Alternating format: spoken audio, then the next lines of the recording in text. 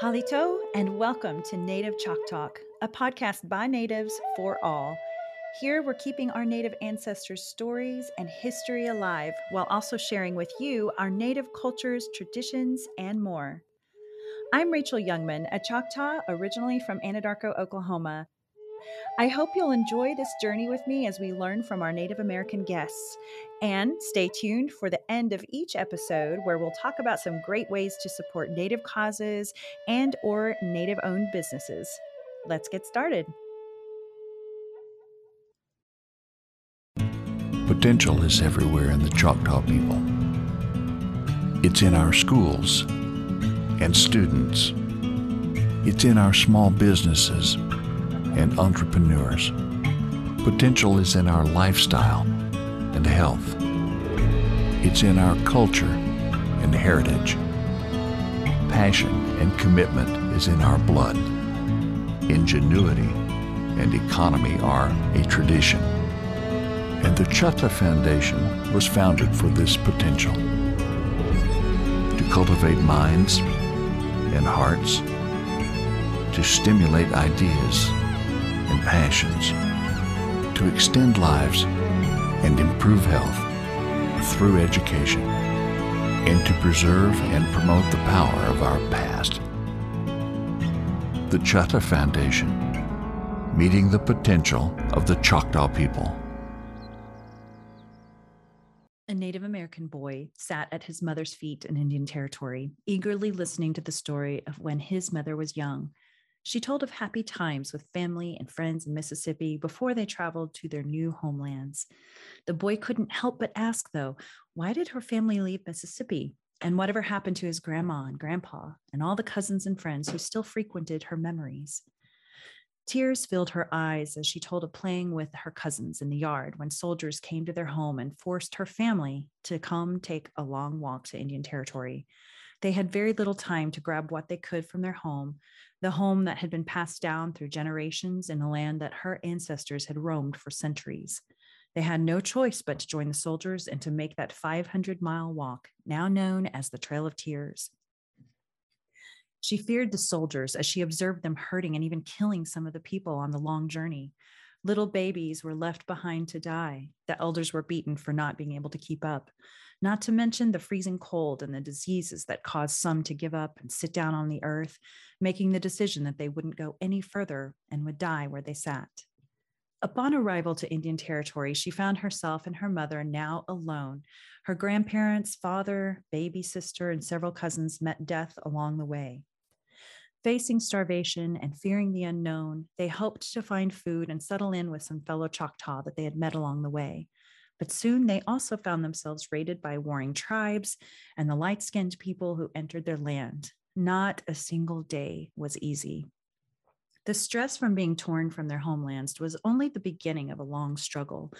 Although many years had passed since this traumatic ordeal and she had married and bore her little boy, she never forgot the pain of watching her family die, and she was tormented by the memories in her nightmares. She often became anxious and angry when the little boy would make loud noises, like when he once dropped a bowl of corn on the floor, and she severely scolded him for wasting precious food. Occasionally, she would hit him. He decided it must be a way of releasing her built-up fears and pain, perhaps as a result of the terrifying journey she had made. The little boy then faced his own dreadful ordeal when one day men came to the house to take him away to what they called a boarding school. He couldn't figure out why he had to leave the only people he had ever known. He missed his mother and his community. He wanted to go home. Despite making a few friends, he was unhappy and woke up every morning fearing what might happen that day. The teachers and the staff were angry and mean. They cut off his long hair and would beat him and the other students if they spoke their language. But he didn't know how else to speak, and he couldn't understand what the teachers were saying. He was worked from sun up to sundown, and sometimes it was hard to perform his chores with a broken arm or the headache from one of the beatings. He lived and grew up in fear, unable to understand why he was made to be something he was not, and unable to be with his family ever again. Upon returning to his home at age 18, he found that his mother had passed and nothing was as it had been before. Eventually, he married, but the happy times were short-lived. His memories and pain he suffered from both his mother and the boarding school led him to drink and to hurt his wife and their children. And they quickly learned to also follow suit, doing the same thing to their own families someday. This isn't just a one off sad story that happened to one family. This was an occurrence among thousands of American Indian families. And the story continues on, in some cases with little to no change. I tell this story to help paint the picture of why our Native American community tends to have some of the highest numbers of suicide, addiction, and abuse compared to the rest of the world. There is hope, and many are learning to break cycles that have destroyed this community for generations, but there is still much more work to do. A phrase that we hear more and more these days is generational or historical trauma, and it is a very real and very detrimental situation that needs addressing. According to the Administration for Children and Families, historical trauma is multi-generational trauma experienced by a specific cultural, racial, or ethnic group.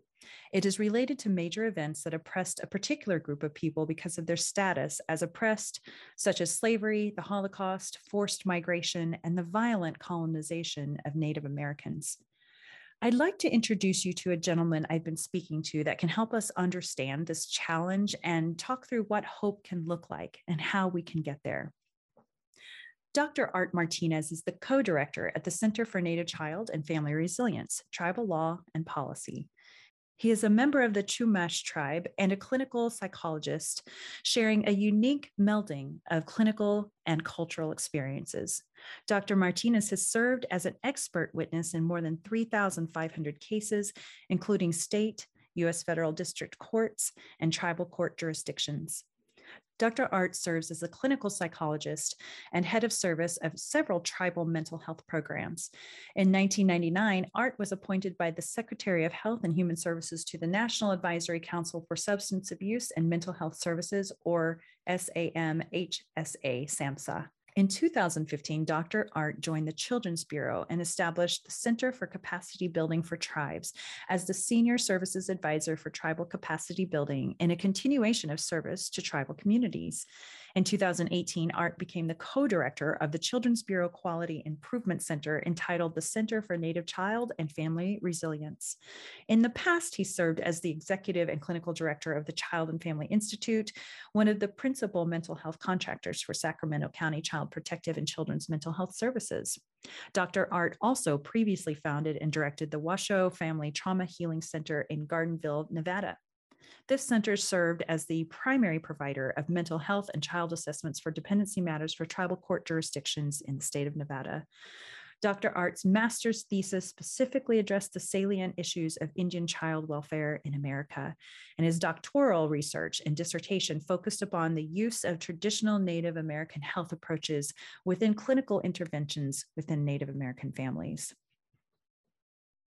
Halito, and welcome, Dr. Martinez. Cool. Good to be with you today. Good to be joining you here from the Washoe tribal lands at Meeks Bay at Dawaga, which is the Washoe term for by the water part of Dao, this Lake Tahoe. And it is absolutely beautiful. I'm so jealous that you're getting to sit there. For my listeners, I'm seeing Art on video, and he's got this amazing like mountains and lake in the background. And here I am just sitting in my office. Boo. So, Dr. Martinez, do you prefer to be called Dr. Martinez or Dr. No. Art or just Art? Just Art's fine. Oh, well, that makes it easy. Well, thank you so much. So how is everything out your way? You're normally out in Nevada though, right? Yes. Okay. Yeah, well, I'm in, we're right at the border here of California and Nevada, and things are well here. We have, the ongoing tragedies of our communities with COVID and violence that seems to be a constant over the last few years within our communities. In the work that I do, I am a trauma specialist, clinical psychologist, and I'm Chumesh of the Chumesh tribe. I'm able to be at least a part of the healing that goes on within the community on many levels. But right now, I just see the needs of our people as just being so great. So good to be here. Good to be here with you. Oh, I'm so glad you're here today. And I actually have wanted to talk to you for quite a while about this very important topic that we have. When you talk about that healing aspect, you're much more than a psychiatrist that is just helping your people to do better. There's so much more to this. So I'm excited for everyone to hear about the good work that you're doing out there. Plus, your background is so extensive, as I mentioned earlier in this intro. So, but I wanted our guests to know a little about you first. Where did you grow up? And if you would, tell us a bit more about the Chumash tribe. Well, I grew up in the Santa Ynez, Santa Barbara area, Santa Ynez area of Santa Barbara County, and we have in the Santa Ynez Valley, we have a our tribal people there who have the Santa Ynez Band, but a much larger population of Chumash people living throughout the county area and actually throughout Central California, who only one of our bands are actually federally recognized. So about 85% of our tribal members are not federally recognized. Mm.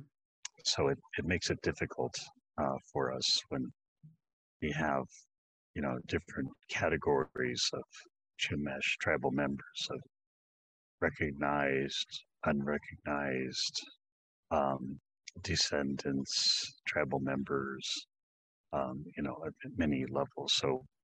So we struggle, like many tribes do, with defining our alliances or identification. Mm. And the much like many of the California tribes, the California tribes were all recognized when it came time to sign a treaty back in the 1800s.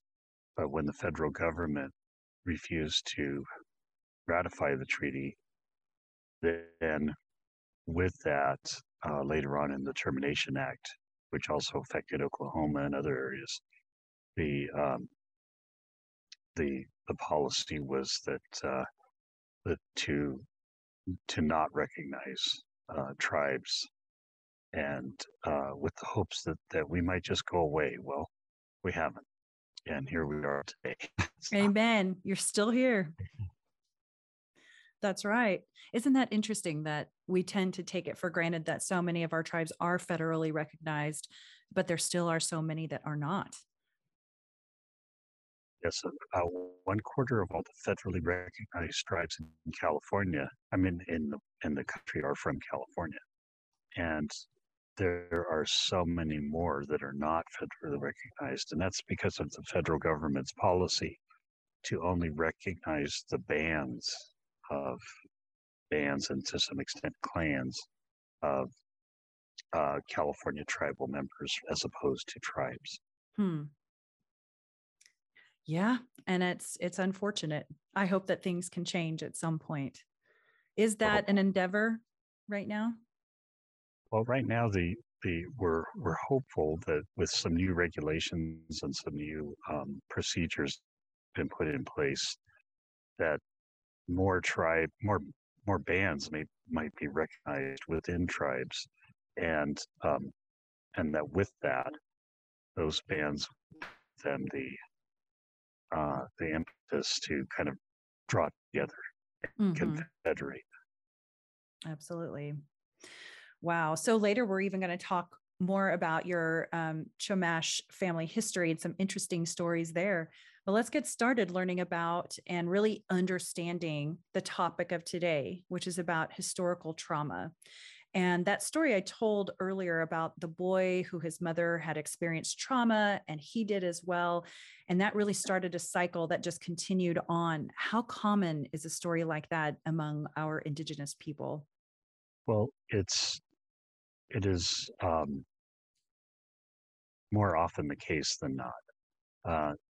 With people, we don't need to think very hard to think of the levels of trauma that have impacted our families as we look back even on our own family histories. We see not only levels of trauma, that are expressed in each generation from the point of first contact, we also see that there has that those traumatic experiences, traumatic impacts on our people haven't quite stopped yet. They've been replaced by different types of trauma, but the traumatic experiences continue. And so I often tell people that, one of the things that we look at in the treatment of trauma is the first step is to stop the traumatic experiences. And in the Native community, we really don't have that luxury, if you will. We have to trauma while the traumatic experiences continue to happen on a daily basis. Wow. It is a real thing. And that's why I think it's important for us to talk about this today, because I do think that sometimes people hear, I hate to call it a buzzword, but they hear those so-called buzzwords of historical trauma and they think, oh yeah, just another psychological phrase or whatever, when it's so much more than that. And there's so much validity to it. I hope people can understand that. So some people don't know a lot about the boarding schools, which we know that a lot of trauma originated there for so many of our people. So what happened there in those schools and how has it affected generations of people? Well, remember that the boarding schools were a generational experience that translated itself over time. So in California, just to give you my specific history of California, we went from a time of being rounded up and enslaved to a point of them being forced into missions, which it was not only a forced impetus, I guess, to convert or demand to convert and to be baptized, but also then to provide all the labor that would be needed for these large missions, which were much like a plantation. And then after that came a period in California of state-sanctioned slavery of Native people, and then the extermination of Native people being a bounty on us. Right around that time, the boarding schools came in, and it was, and by the way, I should just say, remember that in California, our villages and our communities had existed in California for many of them for over 10,000 years in the same location. And our ways were very, very traditional and grounded in those locations. And because of the bounties that were decreed, whole villages had to pack up and run in the middle of the night, one night. So after so many thousands of years of being the caretakers of our area, we were forced to flee in order to save our lives and the lives of our family. In that, shortly after that came the boarding schools, which were kind of sold as to our people as, we're going to take your children away so that they won't be harmed, so that you won't have to run with them. Right. And that they'll be taken, that way they can't be killed, because many were being killed. In Southern California, dating back to the times of the Spaniards, a common way of capturing our native people was to take the babies and capture the babies and throw them into cactus patches. Oh my God. So that they would scream and cry and be, just consumed really by the cactus. And then the people would come to save the babies, and then they would be captured. Wow. So there's a great traumatic history. And if you can imagine going back all the way to the time of the Spaniards, that each generation was impacted by a different traumatic history and traumatic experience that was unique to that generation. Mm-hmm. The boarding schools were just another impact. They were a very severe impact, but they were another impact that took away from us the very people who we were, our livelihood, way of eating, our way of dressing, clothing ourselves, um, our ability to speak our own language, um, and to be even members of our own families. Hmm. So the idea was to take our identity away, and that happened as much in at that time that happened as much in government boarding schools as in mission schools. Mm-hmm. So we had that wave, and that wave was followed by a wave of still boarding schools. You know, still boarding schools and mission schools still continue, but Mm-hmm. it was more predominant that our children were removed from our care um, and placed in non-native foster homes, and uh, to to the point where you know, in some of our communities, upwards of more than 35% of our children were in placement at any given time. Mm-hmm. So those children rarely returned back. And so you can imagine what happens to each generation, um, and then those experiences still continue that keep our communities feeling unsafe. Um, from the missing and murdered to the effects that drugs and alcohol have taken upon our communities, Mm. to the effects of domestic violence and violence on our reservations, which we don't particularly have the in California and in Nevada, we don't have uh, we don't always have the power to protect our families from non-native perpetrators. Mm. How Uh, so? And why is that, you think?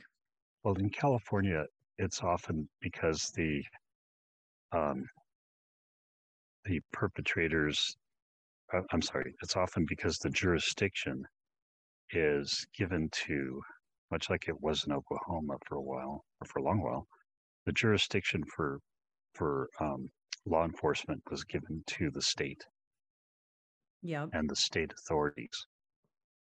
And the state authorities just didn't see it as worth their while to enforce, particularly domestic violence laws in tribal communities, um, or to investigate missing people or to investigate murdered people. Hmm. And so what we so we it continues the not only the feeling of vulnerability and lack of safety within our communities, but also the feeling of being in danger at any given Hmm. moment. And so with that came the lack of ability to protect our families, protect ourselves. Um, the in Nevada, it was the inability um, to arrest and prosecute um, non-native offenders. Hmm. And so, while that has changed to some extent, we know that the legislators are actively seeking to rescind that and to make that the case again. Hmm. And amongst people who, you know, a large population of people who are, you know, what we might call perpetrators, um, they are very aware of that. They're very aware of that um, they are not likely to be prosecuted in a tribal community, That's and so terrible. therefore it becomes a magnet. And it just goes back to that whole some people, some non-natives, seeing as Native Americans is just not worth anything. It Right. still happens today. Yeah, we're more than marginalized, they kind of dehumanized. Mm. And So that's the right word for it, for sure. Yeah. So So go ahead. and then that has continued even today to now. That same thing of perpetrating against individuals has kind of translated itself to perpetrating corporations perpetrating against our lands, and we have had a lack of ability to protect our sacred lands, which are almost they're as important to us as our survival itself. And so I speak to you today from the Washoe tribal concessions at Meeks Bay, which the tribe said, well, if you can't, Lake Tahoe is their center of their world, it is their homeland. Mm-hmm. But yet they have no tribal trust land in and around the lake. Oh, really? They have other areas that are that were just as much tribal lands, but in Nevada and California, but not at Lake Tahoe, which was really the center of their entire world. I bet that's probably where they did all their fishing and parts of their hunting. Oh, by the way, what a beautiful place to have, that generations of people living there. But it was a wonderful place to be.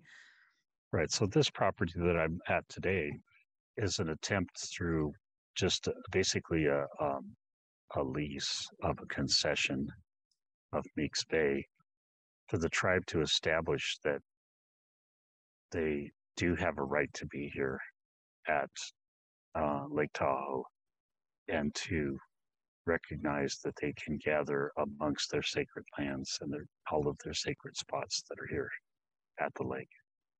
Wow. So that's one of the reasons that we're gathering here today, a gathering that I'm a part of here today. Wonderful. It's probably great to be among everybody, right? Yeah, great. Just soaking in the air, being with your colleagues there and family to some degree. Our community. Yeah. That's wonderful. It's great. It's the celebration of culture. Yes. Well, I hope you all enjoy. How long will you be there? Well, just a few days, but yeah, the tribe runs the operations here at Meeks Bay throughout the summer. It's closed during the winter. Okay. Wow. Nice. Again, I'm jealous, but I'm really happy for y'all. So you'll have to come out and visit us. I would love that. If the invitation's there, I'm there. Hold on. I'm getting my plane ticket real quick. So, you talked about the boarding schools, and I thought that you really gave us shed some good light on understanding that. And it's not just the boarding schools. I tend to think that the removal of many tribes was also traumatic. When we talk about the Trail of Tears and other removals that happened in different parts, and later, even after what some people even knew, like in 1907 or somewhere around there, my Choctaw people had another removal. But in other words, yeah, go ahead. Oh, yes. I mean, it continued to happen for many tribes for a long, long time. And for some tribes, they were moved to one area and then told, well, that we might need that area. So they would then move to another area.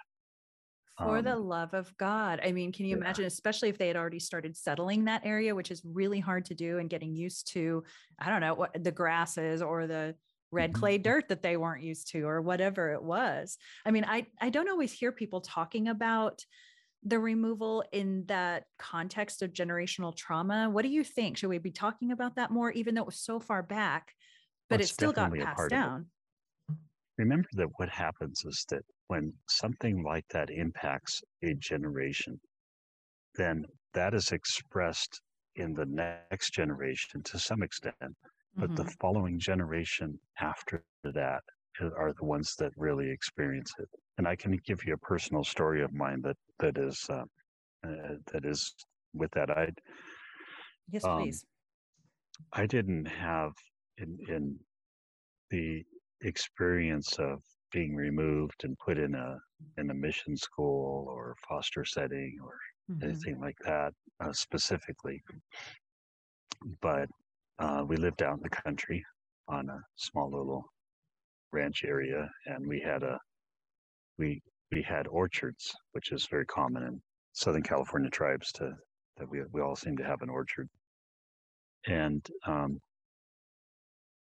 and as children, I was remembering at one point that as children, whenever someone came down our road, because you could see people coming, the dirt dust coming, and regardless of where we were, whether we were in the house or not, we all ran and we hid in the orchard. We'd climb up in the trees, and we would just sit there. And we figured all kids did this. Oh my gosh, really? And we would just sit there until, they kind of got out and we saw who it was or it looked safe. And then eventually we'd kind of come down out of the trees and then come over and, if it looked like everything was okay. That is, I mean, how fearful were you? I mean, what were you thinking and feeling? That must have been terrifying for you. Well, it wasn't necessarily terrifying, but I remember that we didn't know if we were safe at any given time. Right. And so it could be no matter who it was. And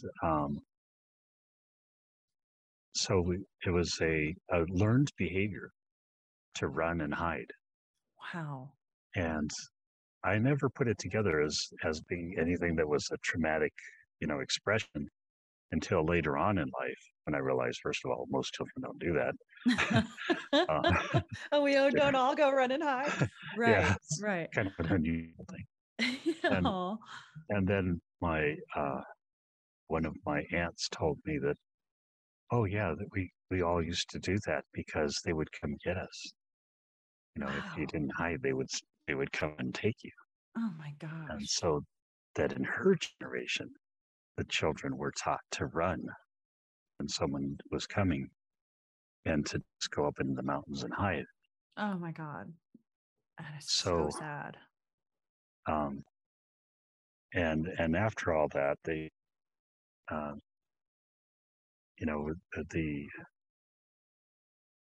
the experience was, so generations later, just to make it simple, the generations later, the behavior still survived. We weren't quite sure why, but right. It was still there. It was just something we did. And there were many other behaviors like that I could remember. That later on I realized that, wow, most kids probably don't do that. And what we find is that those are intergenerational expressions of trauma that happen sometimes for generations after that. And then if you take that experience and you put another layer of trauma that happens in the next generation, then that's going to be expressed for generations. And they don't have a compiling or an additional effect on each other. They have a multiplying effect on each other. Oh. And so then we begin to see them as flawed. Somehow there's something wrong with, with either us or other people who look like us. And we begin to identify with the aggressors, that, many of our people that just say, well, if you just follow the right way, you won't have these problems. But that's also an expression, of course, of that diminished sense of self. So in all of these ways, as we then begin to shed that and say that, we have survived this and we are strong in our survival, and our culture has an incredible sense, place of support and strength for us as people that we can't deny. Then once we begin to kind of come out of I think of it as coming down out of the trees, right? Right. Kind of come down out of the trees a little bit. we begin to realize that, hey, how did this happen? Why is it that we're having these problems? And remember, that's the most insightful of our people. Many of our people are still there. Hmm. And many of our people that we worry about or that we see as maybe troubled within our communities, you don't have to look too hard to say, well, these are the families that were significantly impacted by each of these waves of traumatic experiences that happen. And with Wow. each wave, it makes them more vulnerable to the next wave. Hmm. I'm learning So, so much. I'm sure our listeners are as well. Go ahead and finish that thought. well, so what we don't want to do is feel helpless or hopeless Mm-hmm. about it, because there is strength.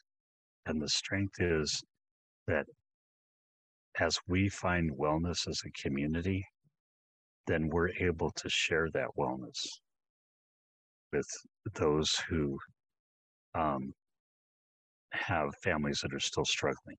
Mm-hmm.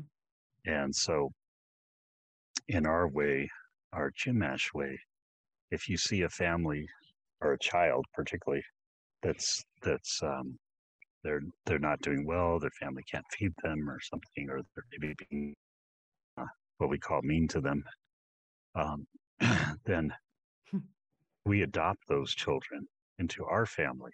That doesn't mean their other family doesn't still exist. It means that that other family is now our relatives. Wow.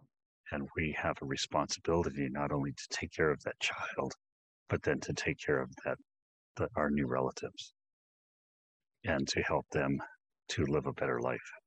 Our ways are coming back, in and fortunately, in a way that very much promotes wellness amongst our people. Yeah, because I think about you were even practicing that same behavior that had been passed on to you because of some terrible events that had been happening to your ancestors. And so that's even in your generation today. And so it makes you wonder, at what point do we stop being afraid? At what point can everybody kind of breathe a little bit? And then, where does that start? Does it start with just understanding what generational trauma can be?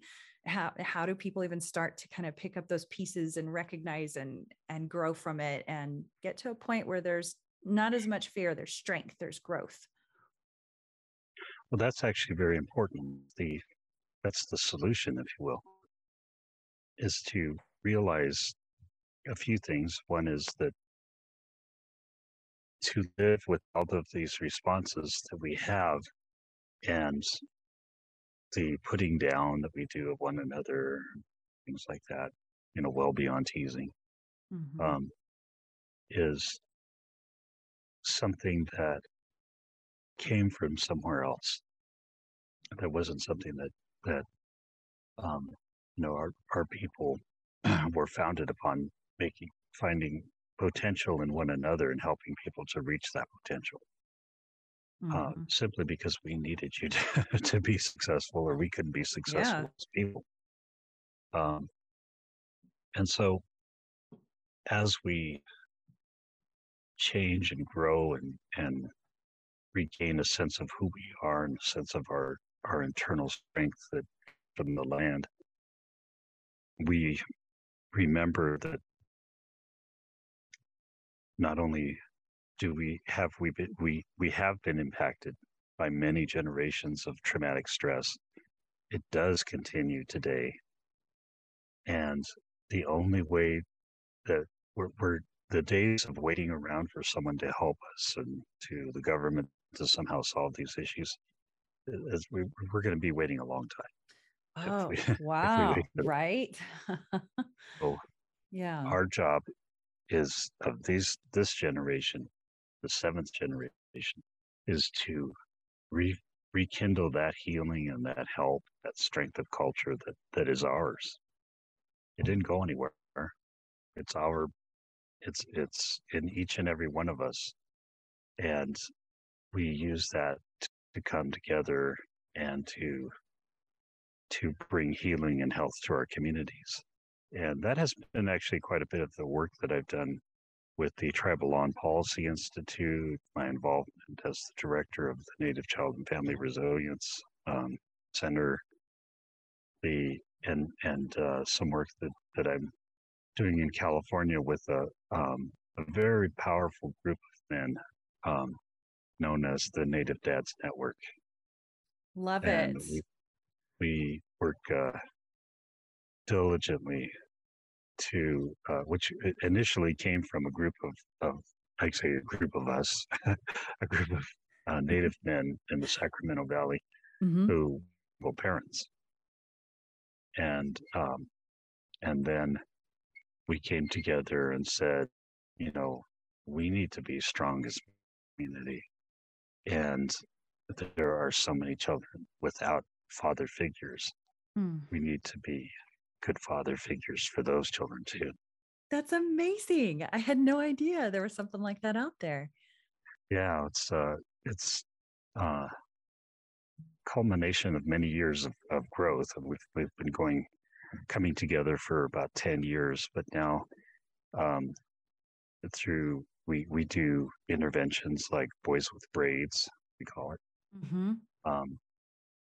and Native community healing and other things, where we're now taking that message out to communities and helping them to organize self-healing from cultural ways within their community. Well, my hat is off to y'all. Thank you for the good work you're doing out there. I was so impressed. You're going to have to send me some information so I can be sure to share with our Native Chalk Talk listeners, especially for those that are out in the California area. So here's the tricky part of the Native Dads Network. As you might have noticed, it's NDN. That is awesome. we went for the acronym, That's fantastic. I love NDN Incorporated, and it's it's on the internet. Our lead man, or one of our lead people in this,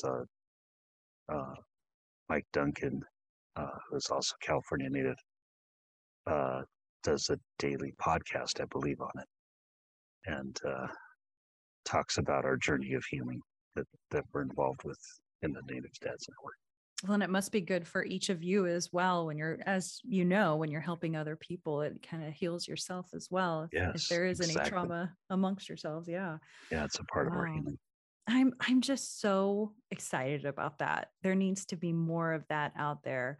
And throughout your career, you focused a lot on helping Native children. So what made you want to focus on the kids? Well, interestingly, I didn't know, I didn't really see myself as being impacted by the history of removal. I knew many, many cousins of mine that had been removed. I have brothers and sisters that I've never met because of removal. But as I began, we when this happens within our family, we begin to think of it as something that just happens to our family, and that there must be something wrong with us. That's not allowed here. There must be something that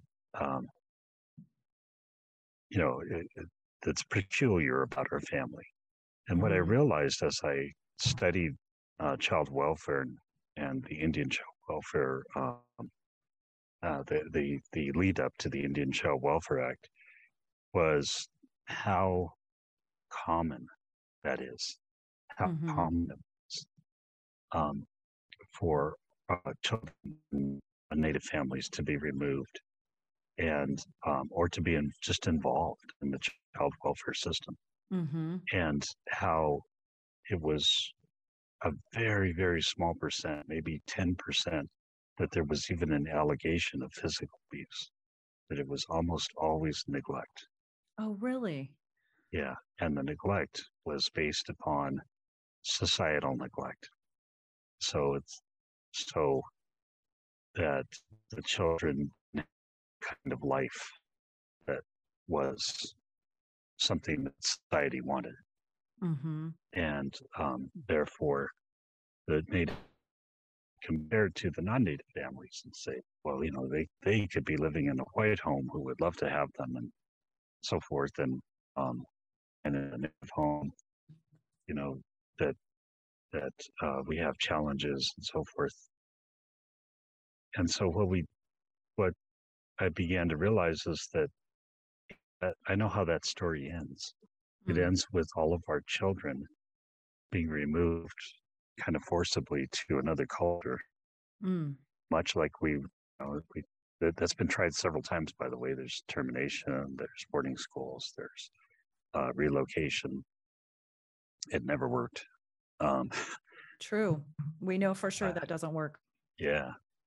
And what happens is that this, the repeated attempts to do that will cause harm to children that we can't even calculate.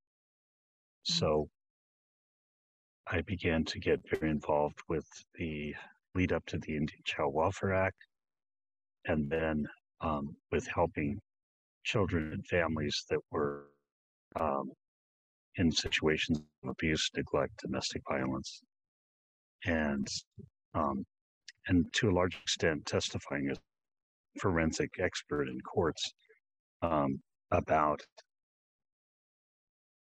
the needs of children that were in the court system.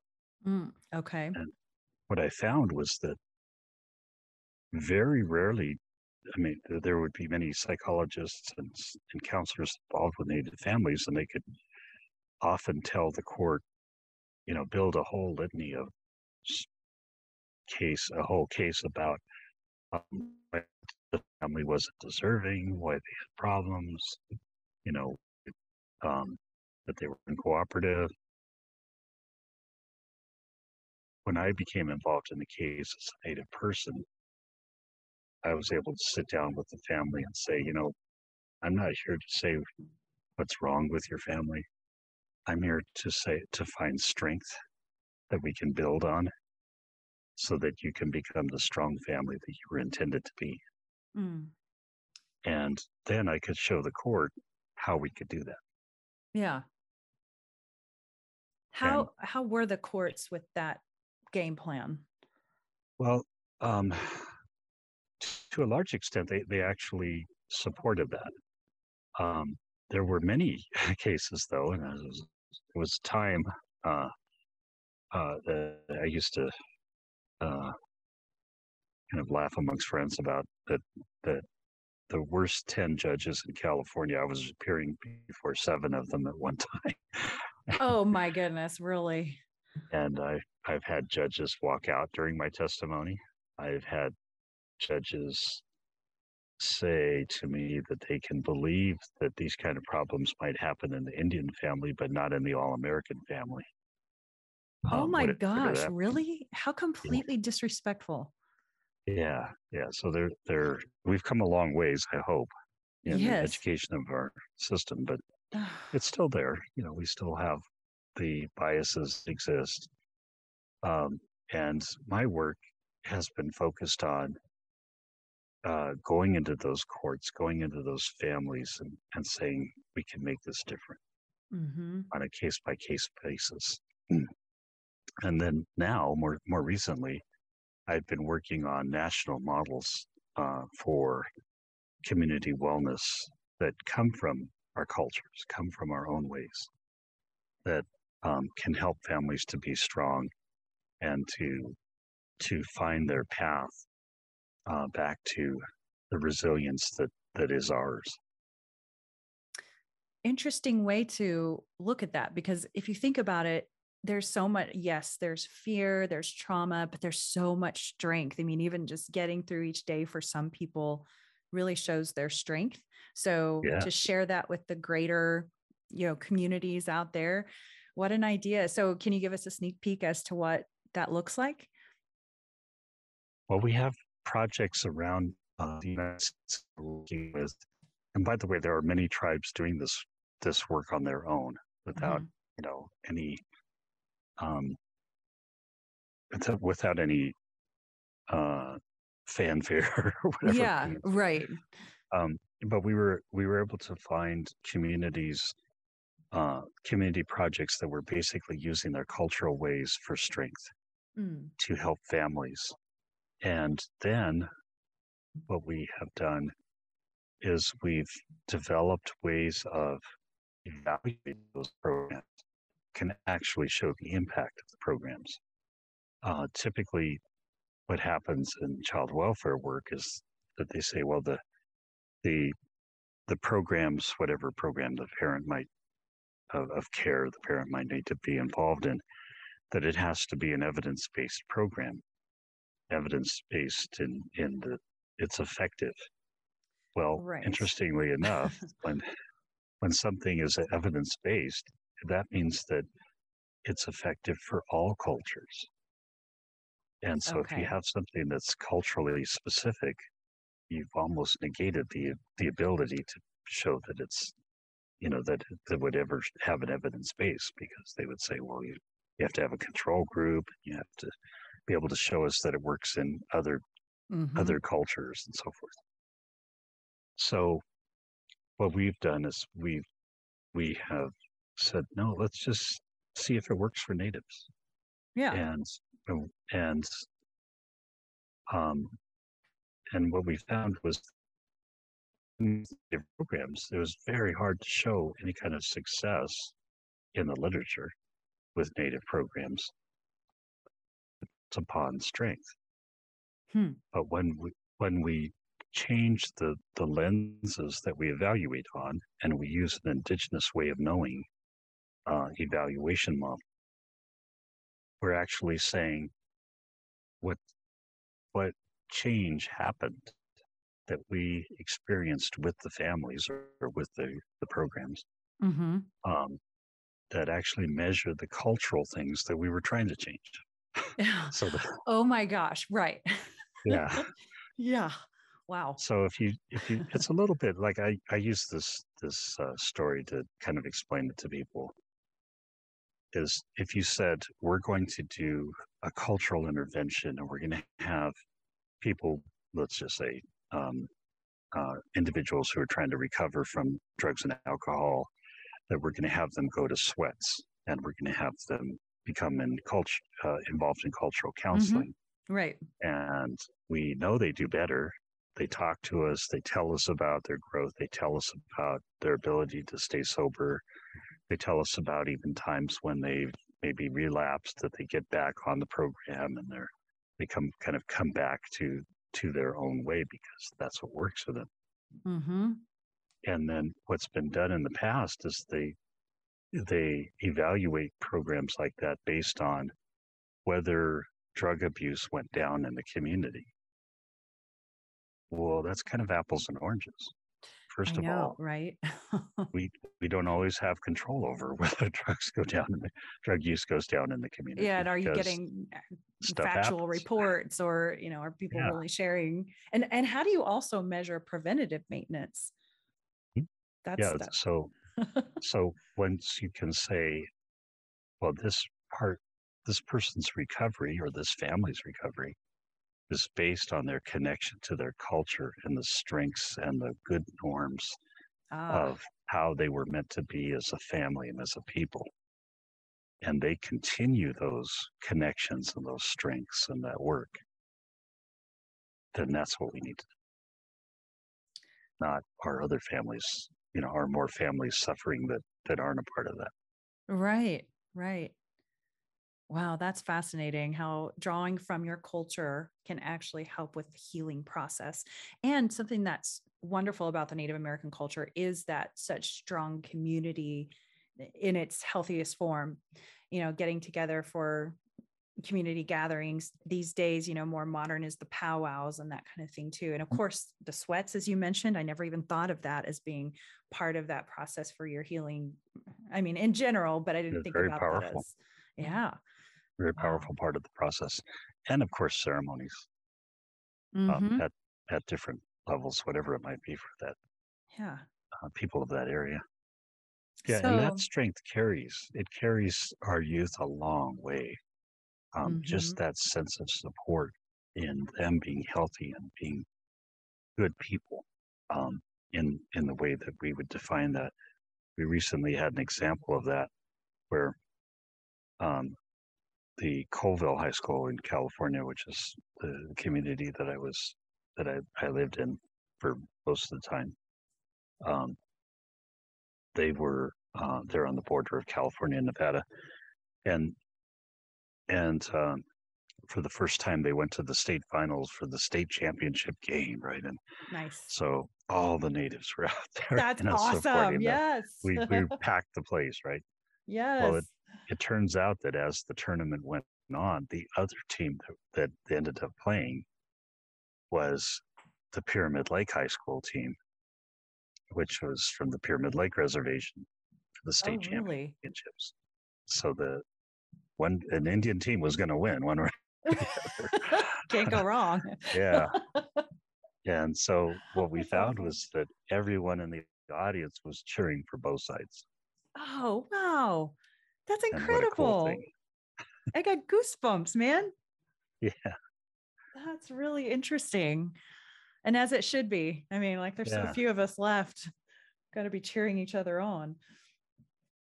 So it's wonderful to see, people coming together to support each other, even when it's an opposing team, because there's that native element in there and we're all supporting each other.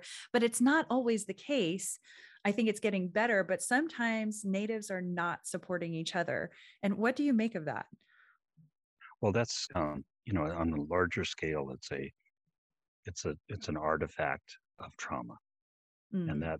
that artifact of trauma it comes from a um, an issue of self-concept, really, that we identify that if we don't feel like we can be successful as the people we are, then we want to be successful and powerful from wherever we see it. And so therefore we identify with people who are um, non-native, basically. That happens, who we identify with what they might say. And what's interesting is they're not usually saying that themselves either. Right. It's probably even the wrong assessment. Yeah.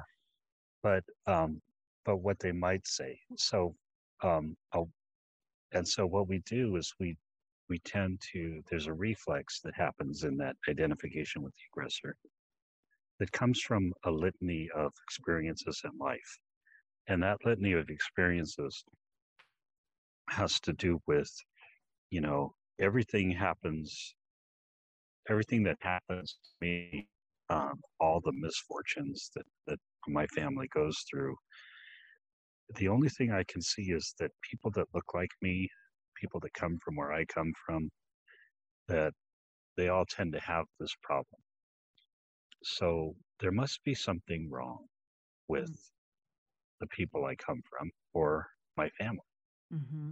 And so we begin to identify that, our family's just no good, or our community's just no good. Natives are just no good.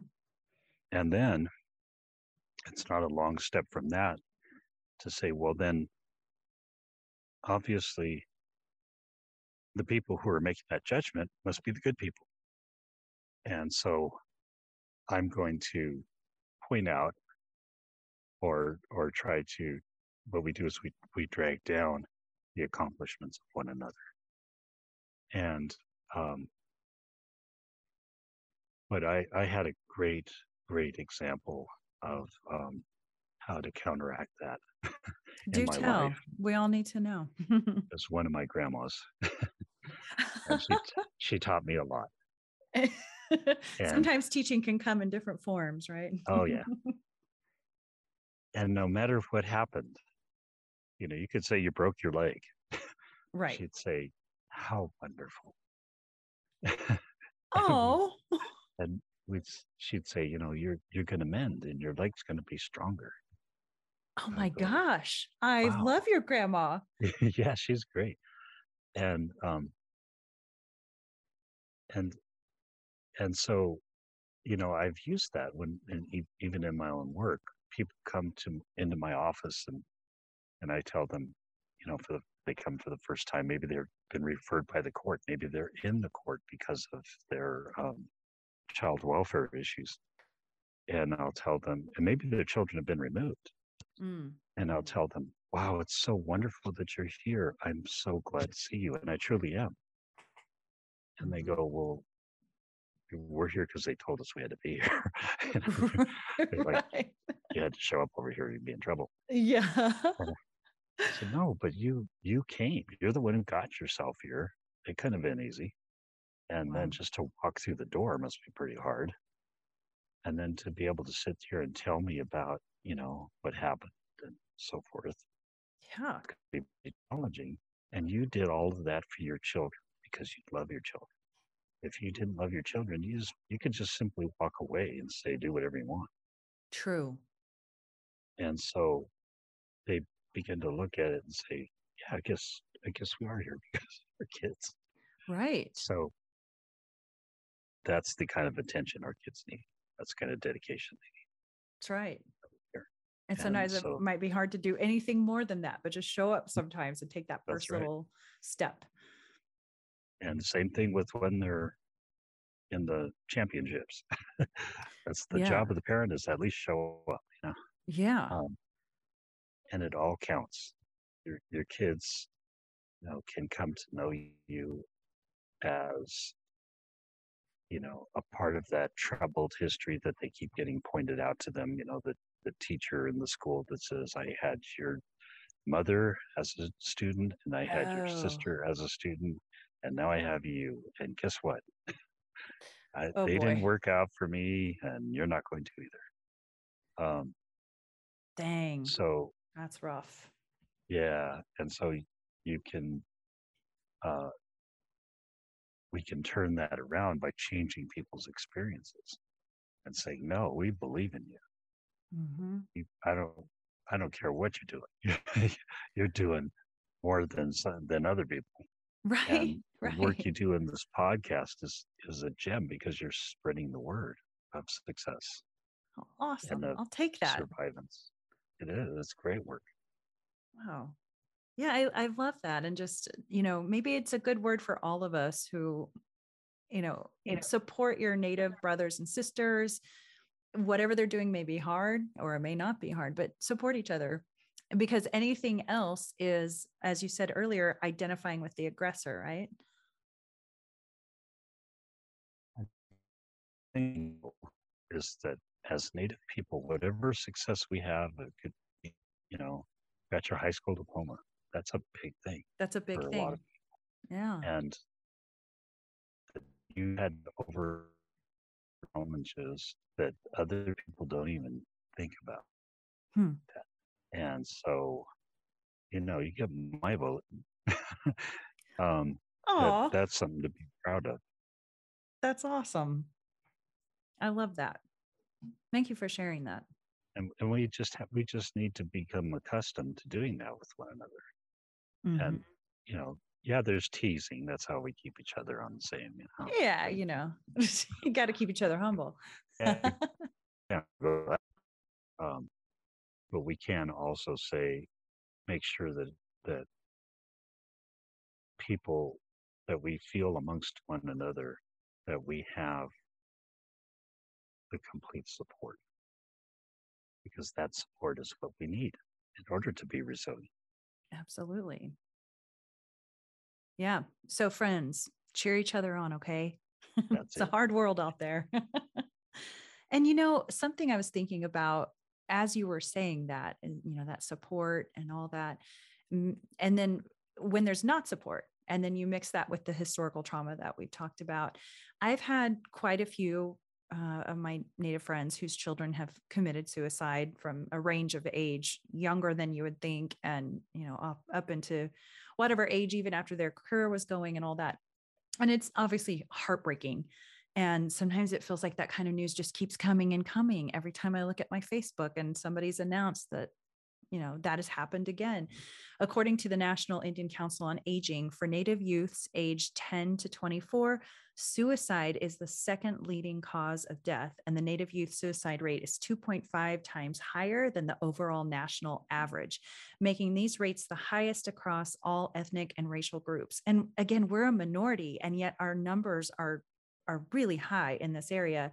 So this is a big topic, and it's something that's near and dear to a lot of our hearts because, again, we've experienced this within our own families or across our community.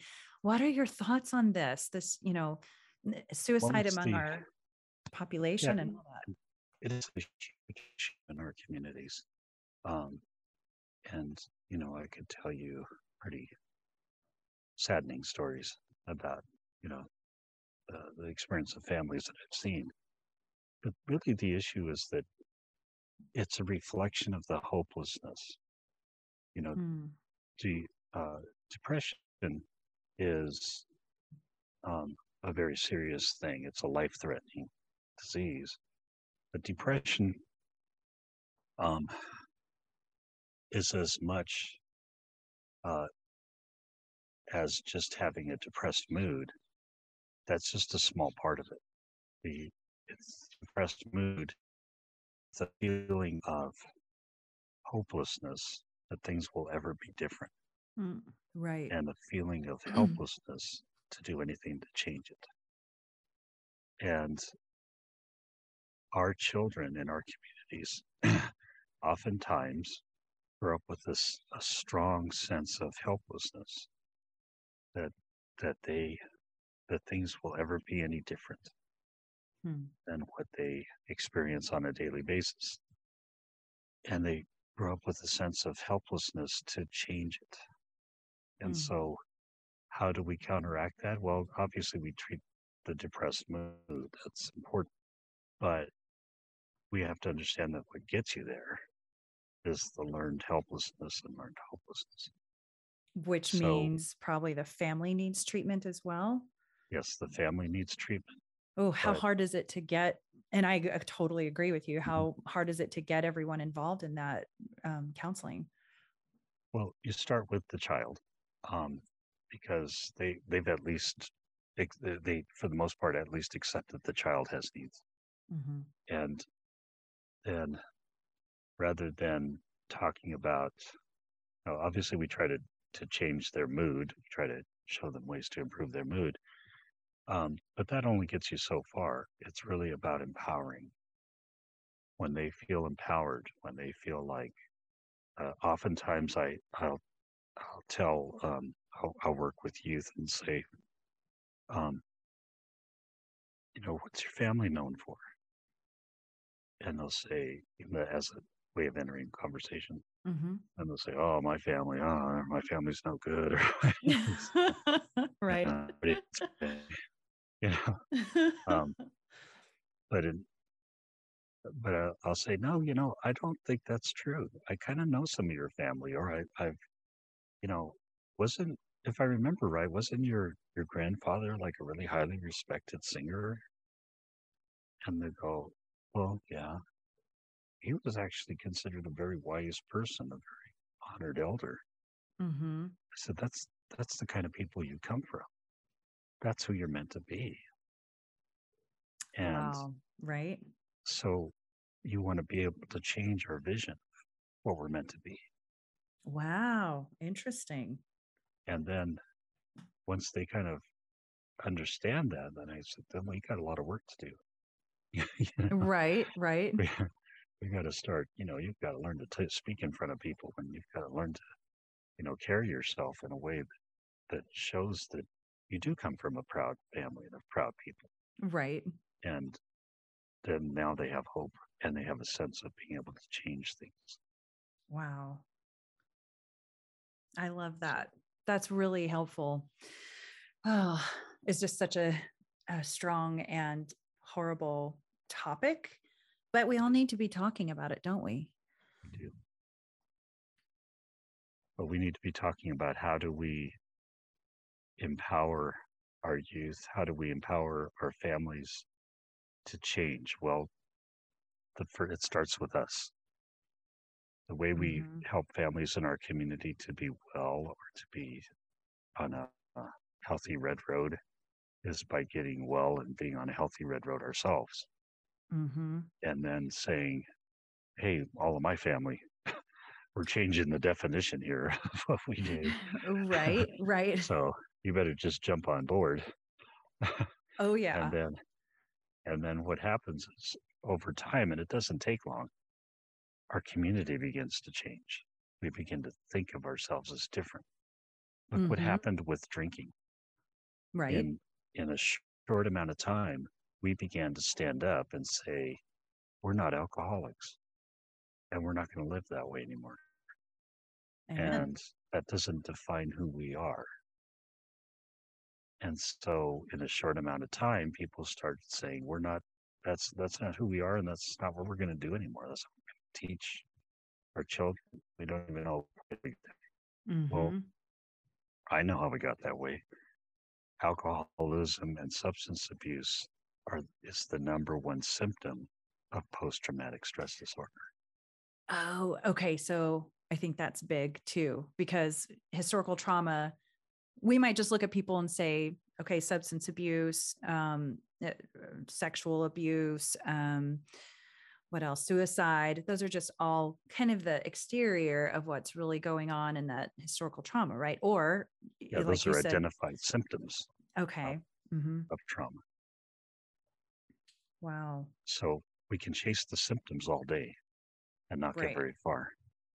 But when we say, let's change the experience, let's change the way we see ourselves and the things that we accept Mm-hmm. amongst our community and ourselves, then we begin to fill people with hope, with empowerment, and with a sense of who we were meant to be as a people. So where do people go for help? Does the Native American community typically somewhere in the area have someone that they can go to that understands the Native American culture and trauma? Well, not always. And so to a large extent, we have to change the way we provide services to what we call a trauma-informed way. And I've worked with many tribes in that process Mm-hmm. of understanding how trauma affects people and understanding that makes the way that they access services different. Ah, And and so we have to make allowances for that. We have to change the way we provide services. And we also have to, again, begin at home. So, if you're one of the things that we teach people, trauma informed care, is to provide safety.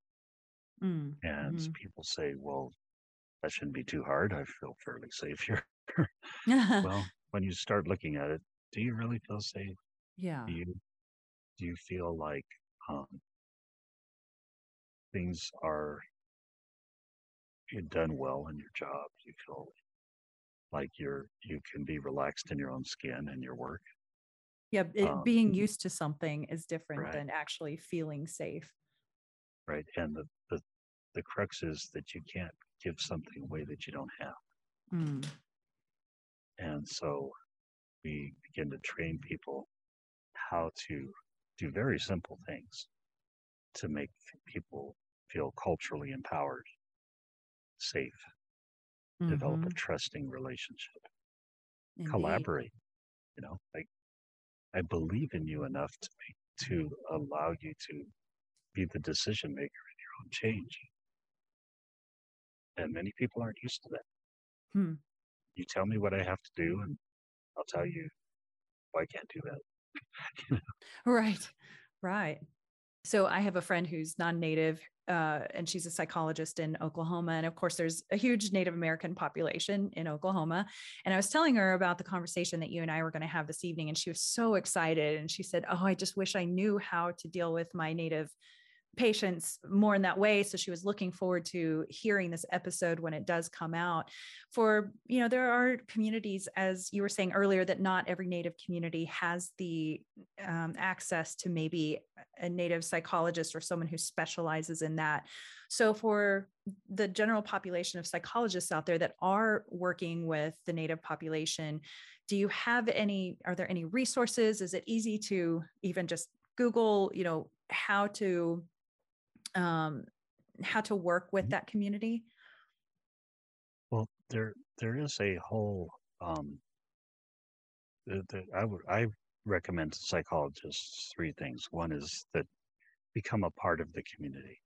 Being external to the community makes you almost inaccessible to the community. So people have to see you as accessible. So if you're a part of their community, then they can meet you in informal ways and know that you're not someone that would present a harm to them. Fascinating. That's good advice. Yeah, the other thing would be to learn the history of, particularly the trauma history of the communities that you're working with and the culture that you're working with. Learn the cultural ways, learn what's, right and wrong. Fill yourself with that information so that you're at least informed. And probably most importantly is to follow the tenets of trauma-informed care. And the most powerful pillar, what we call a pillar of care in trauma-informed care, is cultural empowerment. Okay. And that allows you to build on the strength of individuals rather than their deficits. Very good. I'm going to make sure I write those down so that our Native Chalk Talk listeners can also hear that in case there's someone out there that might benefit from that knowledge. That's great. Thank you for sharing that, Art. And the good part is that you don't have to be a professional to do that either. True. You could be a community member and do the same thing. Yeah, that's a good point. Be a friend, Yeah. I feel like there's be a good relative. Yeah, totally. So my mom many years ago used to work for DHS in our area, and she would transport kids from one house to another based on, getting a kid out of a situation or taking one from one foster home to another. And, that's kind of a hard job sometimes when you're seeing these situations. And some of the stories that she would tell us were so awful, and some of them she couldn't even talk about because it was just so rough. And I think some people, we're in our happy little bubbles. Maybe we had a good childhood, or we're raising our kids in just a healthy, best way we possibly can. Some people don't know what goes on in certain households, obviously. And it's probably a lot more heart-wrenching than some people would think. And obviously we don't want to talk about all those details on here, but is there anything that you would say to maybe people who observe things in a neighborhood, and this could be for any culture, it doesn't have to just be, like a fellow Native with a fellow Native? Is there a way to call each other, hold each other accountable, or help each other? Or if you see something that's rough going on, what does someone do when they're observing something like that? Well, first, feel empowered enough to intervene, but maybe just as important, to teach. Our elders used to be great, and still are, great teachers. And so they would instruct us by sharing knowledge with us. And for instance, if we saw someone who was in was being mean to their children, we might say, there's a lot of reasons in our community that we're not, we don't treat our children that way. Oh, wow. And they might tell a story about that. And they might say, it really points to your need for help more than the child's need for help. Wow. So, yeah. And in our community, many times elders will say, just here, give me the child. I'll go over here. Well, Right. I'll get them calmed down. You go take care of yourself over Yeah. there. And that's very Interesting. Yeah. not that uncommon, really. And and and then, but then to reach out to that parent and say, what's going on? This is, not scold them, but to just say how can we be helpful here? Yeah. Um, Yeah. is Not you scold them, not be judgmental. Just maybe yeah that person needs a hug or needs yeah if some they're guidance. having a bad day or a bad month, Hmm. and to know that they have support. And we Absolutely. we did some work at one point where we took families in our communities. We did a poll. I sent my workers out. We did a poll. We did door to door, Yeah. and we said, um, when you're in crisis at 2 o'clock in the morning and the baby won't stop crying, Right. who do you call? And Oh. most families could identify, well, I call my aunt so and so, and she's Hmm. a nurse or something. And so what we did is we did an honoring of those people, Oh, that they so were the neat. ones that reach out in their families. They're the helpers in their families, that they're kind of carrying the burden of their family. If you Hmm. know any of them, you know that that's kind of how it works. Is Yes. they also are the ones who spend the restless nights worrying about what's going on in their family, Very true.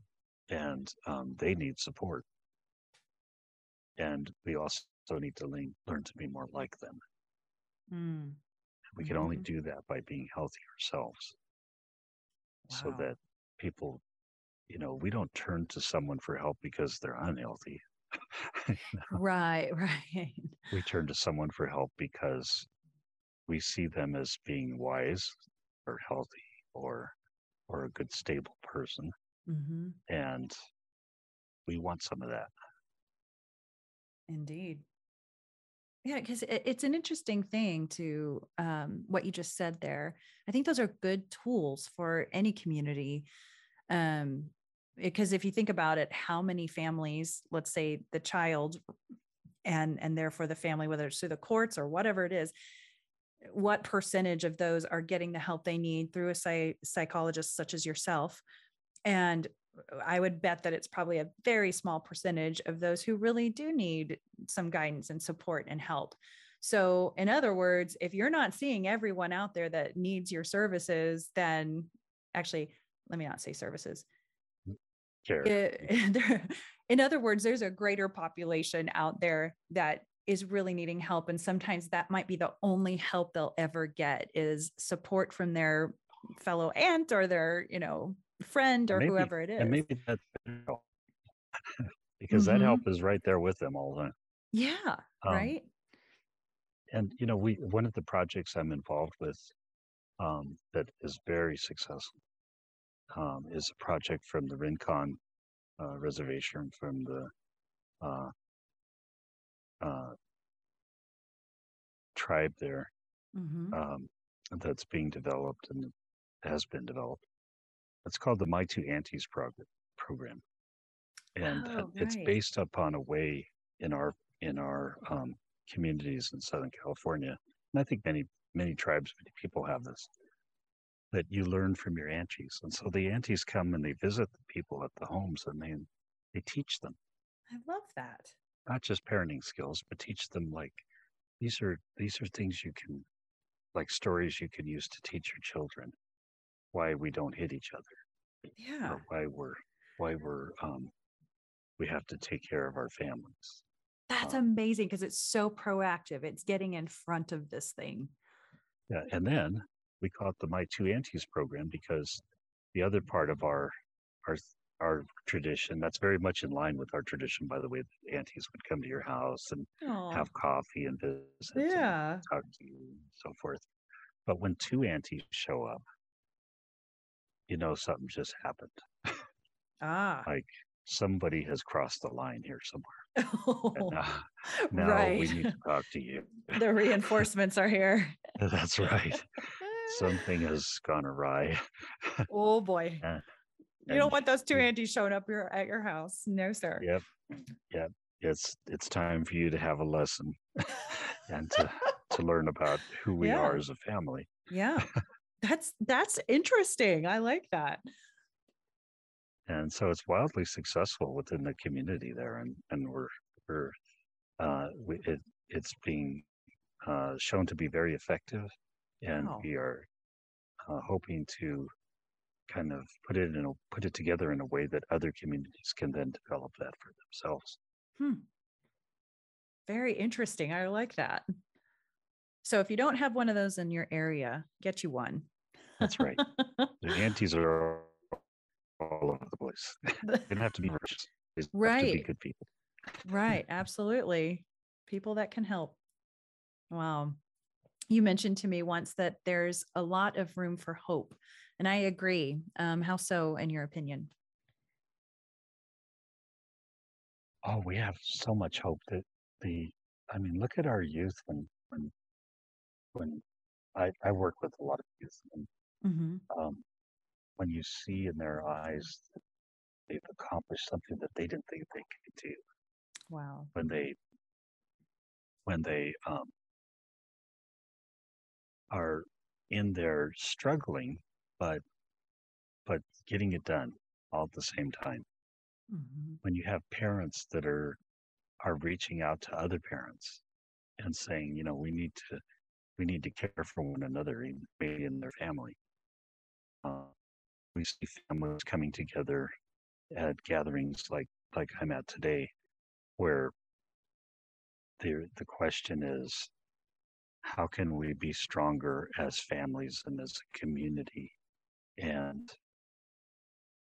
how can we get to be the people that we were meant to be as a people? Hmm. And what was that? Right. What does our creation stories tell us? And that's the goals that we set forward, and that's the healing that we need. So I think there's a lot of room for optimism. Beautifully said. So, anyone who listening to this today, take heart. There is hope. So, you are the co-director for the Center for Native Child and Family Resilience, where you focus on prevention and intervention and respect. So, thanks for your work there. You're also an advisor for the Capacity Building Center for Tribes. Tell us more about what this organization does. Well, the Capacity Building Center for Tribes is a project of the Children's Bureau, which helps tribes to develop their capacity to provide child welfare services and care to children within their jurisdictions.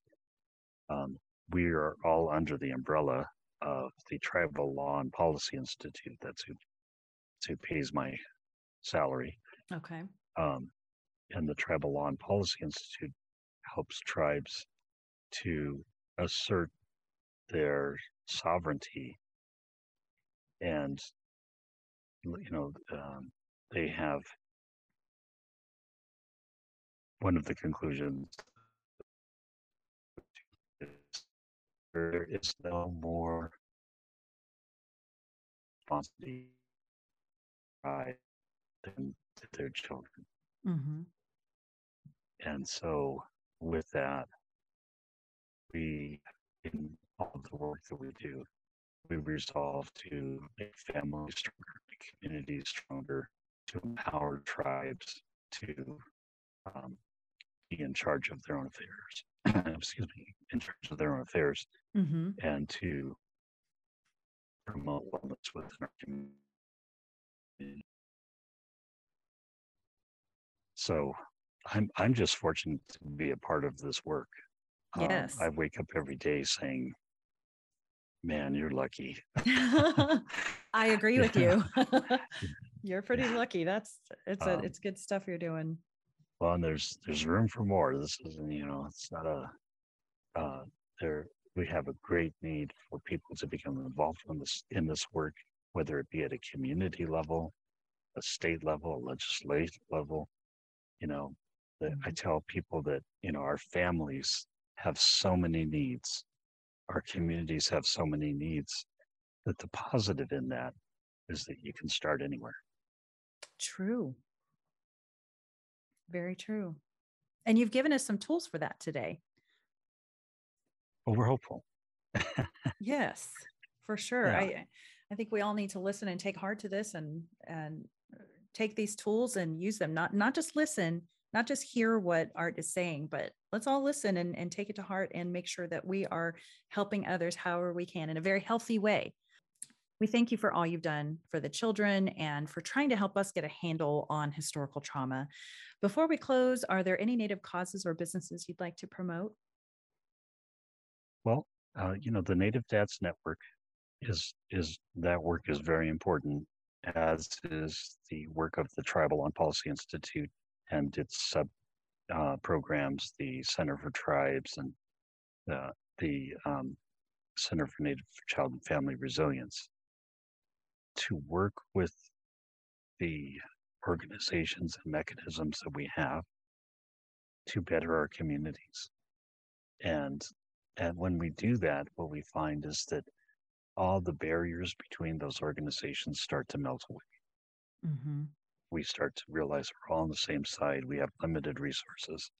And so we pull together. Some of our partners in the Native Dads Network is White Bison, the Native Wellness Institute, and the Native Fathers Association. So these are all, we have so many agencies that are all parts of the solution.